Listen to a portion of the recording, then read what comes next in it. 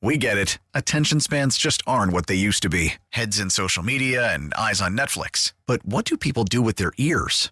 Well, for one, they're listening to audio. Americans spend 4.4 hours with audio every day. Oh, and you want the proof? Well, you just sat through this ad that's now approaching 30 seconds. What could you say to a potential customer in 30 seconds? Let Odyssey put together a media plan tailor-made for your unique marketing needs. Advertise with Odyssey. Visit ads.odyssey.com. Call from mom. Answer it. Call silenced. Instacart knows nothing gets between you and the game. That's why they make ordering from your couch easy. Stock up today and get all your groceries for the week delivered in as fast as 30 minutes without missing a minute of the game.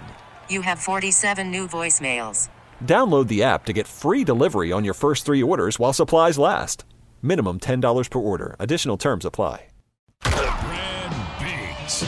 Biggs time. Biggs. With Mully and Haw. Biggs time. The Biggs Report with Brad Biggs. Biggs time. Biggsy. His name is Brad Biggs. Brad Biggs talks football with you. Mully and Haw, Chicago Sports Radio 670 The Score. Brad Biggs, the football man of the Chicago Tribune, a longtime contributor to the station and a valued friend, and he joins us now, as all guests do, on the Score Hotline, brought to you by Circa Resort and Casino in Las Vegas, home of the world's largest sports book. Big Z! Morning, Brad. Morning, boys. What's going on? Well, I was fascinated to read that the Bears had a meeting with Jalen Carter on the Tuesday, and then obviously on Wednesday morning was when the arrest warrants were issued, and he left the combine and resolved. I don't know if resolved is the right word, but paid his court fine or got his bail, and then came back on Thursday. So he had his mugshot taken. His mugshot. Okay, thank you. But so how is that resolved? I mean, did the Bears then get a chance to catch up with him again, or had they used their 15 minutes? And I'm sure that the agents were trying to take care of the issue and trying to run interference, but you can't help but wonder what that meeting with him was like, and what the fallout from it was after the arrest, and if they managed to clarify anything with the player. No, I don't. They certainly haven't had the opportunity to clarify anything with Jalen Carter in terms of his alleged involvement in the accident that led to the death of one Georgia player and staff member. The combine interviews, each team gets 45 of them. They're now 18 minutes in length, which is not nearly enough time to dive into issues like this. Like you almost wouldn't even bring it up if you knew about it, because there simply isn't enough time to get satisfactory answers or even give the person an opportunity to really talk you through a bunch of stuff. So I think the teams are probably going to have to get their answers from Jalen Carter in terms of a top 30 visit to the facility leading up to the draft, or certainly they could interview him at Georgia's Pro Day, or go out and have a private workout with him and talk to him in a setting like that. They can do Zoom interviews, but there's a lot of material that a lot of teams are going to feel compelled to get answers to, and really, I mean, this legal process isn't going to be resolved before the draft, you wouldn't think. So you're going to be trying to get answers to something that's sort of ongoing, right? Yeah, that would be the case, Brad. That's a really complicated mess.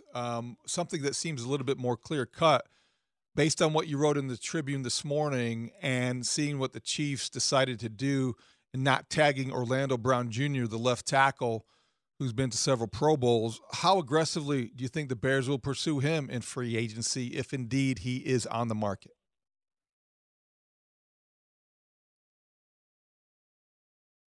Bigsy hung up on us. He Stumped him. Yeah. That's one that I'm not certain about yet. Orlando Brown is going to want a huge, massive payday. And I think talking to people around the league, he's a good player. He's not an elite left tackle. Like if the Bears added him, they all of a sudden wouldn't have the best left tackle in the NFC. One guy I talked to believes he's actually best as a right tackle, which is where he played when he was a member of the Baltimore Ravens, and he was selected to 2 Pro Bowls when he was in Baltimore playing on the right side. But it's certainly another option. It's something to consider. And I don't know that takes a long conversation at Halas Hall.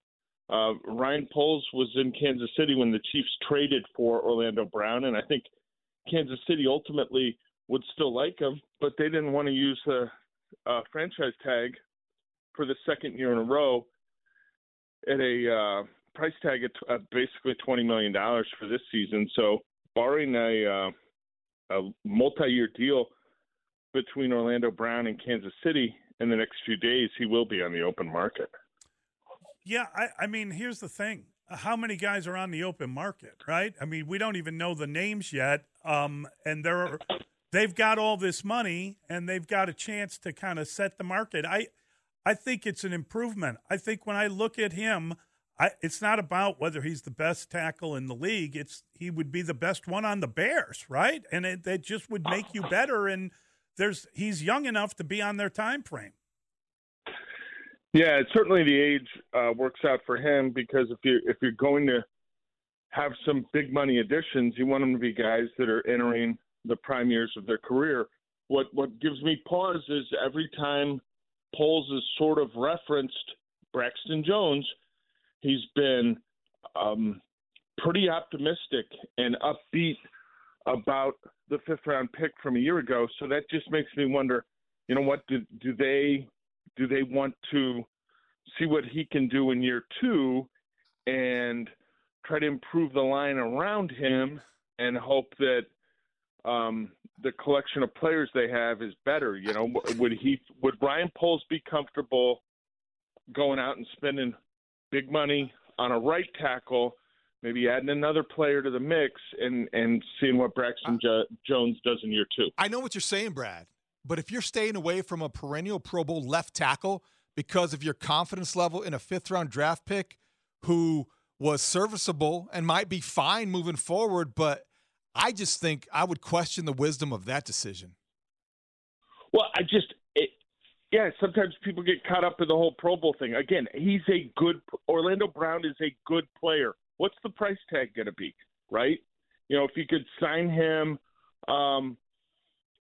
at $20 million a year, maybe you feel pretty darn good about that. If the guy wants 24, maybe you're out. I don't know. I'm just pulling numbers out of the air here, but you're not getting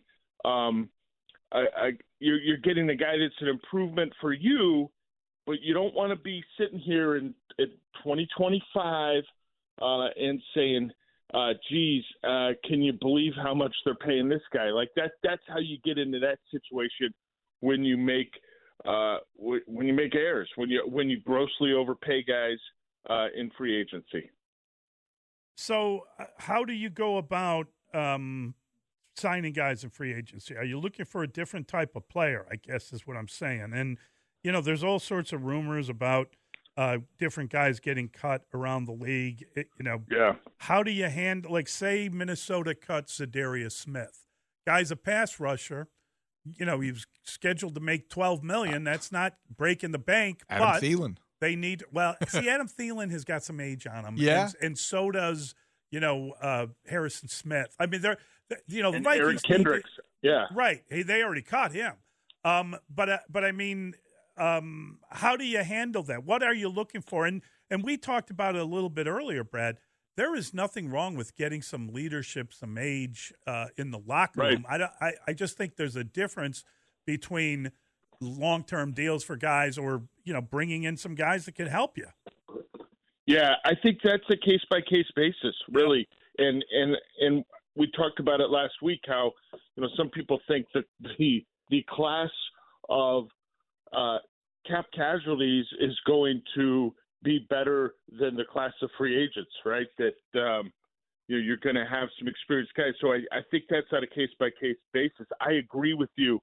You can get a veteran here or a veteran there, and you're looking at a couple things. One, how's the guy playing? Like, where's he at? Do you believe he has some juice left in the tank?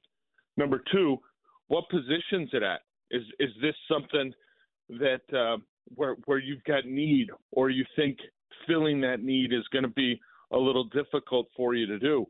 So maybe you get one or two guys like that on shorter-term deals like you referenced, but it's going to have to be the right fit, because some of these guys that are cap casualties that have been making a lot of money may want to make a run at a ring, right? That might be one of their motivating factors in choosing their next team. And on a short-term deal, the Bears aren't a team that's making a run at a ring, right? So I think it's something that they're going to be monitoring, and it's a case-by-case basis. The big money that they spend, in my opinion, will be on those guys coming out of their first contract or close to it, like an Orlando Brown, where you're buying a player that's 26, 27 years old. All right, Brad, let's talk about the plan. Ryan Poles said to Peter King that he felt very confident that he could turn that number one overall draft pick into a future number one in 24 and a future number one in 25. That's the general manager setting the bar. Is that realistic for him to do? And how unusual or expected was the general manager establishing what he planned to get in return for the number one overall pick? Well, it just shows you that all the talk about the interest in the pick is coming from the Bears, right? That they're making it clear, hey guys, come get this pick. And I think it's probably because in a perfect world they'd have a trade agreed to before next Wednesday, before the start of free agency, in order to kind of help guide them even just a little bit in free agency, knowing, okay, we've got these picks in return. Here's where we are in round one now. Here's sort of a snapshot of what positions, what group of players we might be looking at. And then you go at free agency that way. They're not going to get two future first-round draft picks in exchange for trading this pick if they make a move with Houston at number 2. They might not – I don't even know that they would necessarily get next year's first-round draft pick if they just went down one spot with the Houston Texans. I find it inconceivable that they would get first-round picks in 23 this year from the Colts, which is number 4 overall, 24 and 25 if they make a move with Indianapolis. The Colts don't have to come up that far. So if he's confident that he is going to get 3 first-round draft picks, then he's trading with a team definitely below Houston and Indianapolis, in my opinion. We'll have to see what shakes out. Maybe that's a move at 9 with Carolina. I would guess that they would want to stay in the top 10. But clearly, I think most of the smoke here is emanating from Halas Hall, and they're trying to create a sense of urgency for potential buyers to have something done a little bit sooner than you usually see these draft pick trades made. Yeah, why is that, Brad? I mean, we keep talking about that idea, and my fear is that means that they would want players, and they would get a player or two along with the draft picks, and you know what I'm saying? Like, I'm not sure that I want them to be mixing markets, right? I mean, if a guy is a potential salary cap sacrifice, then why would you want to trade for him now in order to get him in-house when you have all the money in the world, and that should help you do whatever you want to do? Yeah, I mean, it could potentially involve a player coming back, or it could be as simple as, if the Bears feel like, and I'm just spitballing here, if they were to flip with Houston, obviously they would then probably try to trade it again. But if they trade, let's just say they traded with Houston and then they were at 2, well, then they're looking at that as they head into free agency saying, well, we're in a really good spot to get Will Anderson here. And so if you're looking for a pass rusher, a complimentary pass rusher in free agency, you're kind of guided that way. If you have a trade with, you can't say Seattle anymore after they signed Geno Smith, but Carolina at 9. Well, you're not getting Will Anderson at 9, right? So maybe then you're looking at, hey, this is an opportunity at 9 where we can look at an offensive tackle or a wide receiver. And so you realize, hey, we got to get some edge rush help in free agency. So I think it would just help them. It would sort of be one part of sort of guiding information for them in free agency if they had a deal for that pick made before the start of the new league year. All right, Brad, in your 10 thoughts on ChicagoTribune.com, you raise the possibility of 2 intriguing free agents, and the names are Draymond Jones, the defensive tackle, who's looking for a big payday, and Bobby Okereke from the Colts, who Matt Eberflus coached in Indianapolis, and he would be, I guess, theoretically the outside linebacker, the weak side guy in that defense who would make all the tackles. How likely are the Bears to pursue either one of those guys, and how expensive would they be? Well, Draymond Jones is aiming for like $18 million a year. That's the buzz. That was the buzz in Indianapolis. Sometimes you'll get a pretty good range of, well, here's what he's looking for. One team will say, I heard 18. Another team will say, I heard 13 or 14. It was pretty consistently around 18 with Draymond Jones. I think he's potentially still an ascending player. He's a guy coming out of the rookie contract with the Broncos.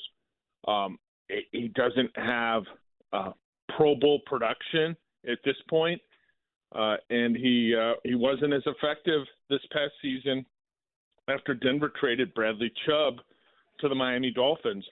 But I think he'd be a really good fit for the position. I think as a 3 technique, that might be the best position for him in the NFL. And it's going to be interesting to see where his market goes. He's one of the better players that's available in free agency. The Broncos have worked to try to retain him. I guess there's a chance that could still happen, but I don't believe they're going to use the tag by this afternoon's deadline. And I think this is a guy that's driven to see how much he can get in free agency. Okereke was a super productive player this past season for the Colts. He's got ball production, which is something that Matt Eberflus stresses, and we heard him talk about in relation to Roquan Smith before he was traded. I think he's probably in the $8 to $10 million a year range. The only question I would have there is, would Matt Eberflus prefer to draft and develop a guy? I'm sure he's got the confidence that he can identify a player that fits that position and then, along with his coaching staff, bring that guy along. So do you try to draft a guy, and not in the first round, obviously, and then bring him along so you got a guy on a rookie salary play in that position? Because I know some people have talked about how key it is to the defense. We all know they've got much greater needs than weak side linebacker, 3 technique, 2 edge rushers. They probably need another corner before you start looking at who's going to play that weak side backer spot. It's going to be fascinating to see how the whole thing breaks down. I think we're all a ton of options, but Poles kept talking about flexibility, and I'm looking at it like, man, you're only going to get flexible when you get a lot more picks. Right. Right. And so we'll see how quickly something materializes for a trade. They're clearly pushing in that direction, and I think it's to have some just one other piece of information to sort of help instruct and guide them as to how they should proceed in free agency. Fair enough, Brad. Thank you, buddy. Great stuff. Thanks, Brad. Have a great day, guys. Baseball is back, and so is MLB.tv. Watch every out-of-market regular season game on your favorite streaming devices, anywhere, anytime, all season long. Follow the action live or on demand. Track 4 games at once with multi-view mode and catch up with in-game highlights. Plus, original programs, minor league broadcasts, and local pre- and post-game shows. Go to MLB.tv to start your free trial today. Blackout and other restrictions apply. Major League Baseball trademarks used with permission.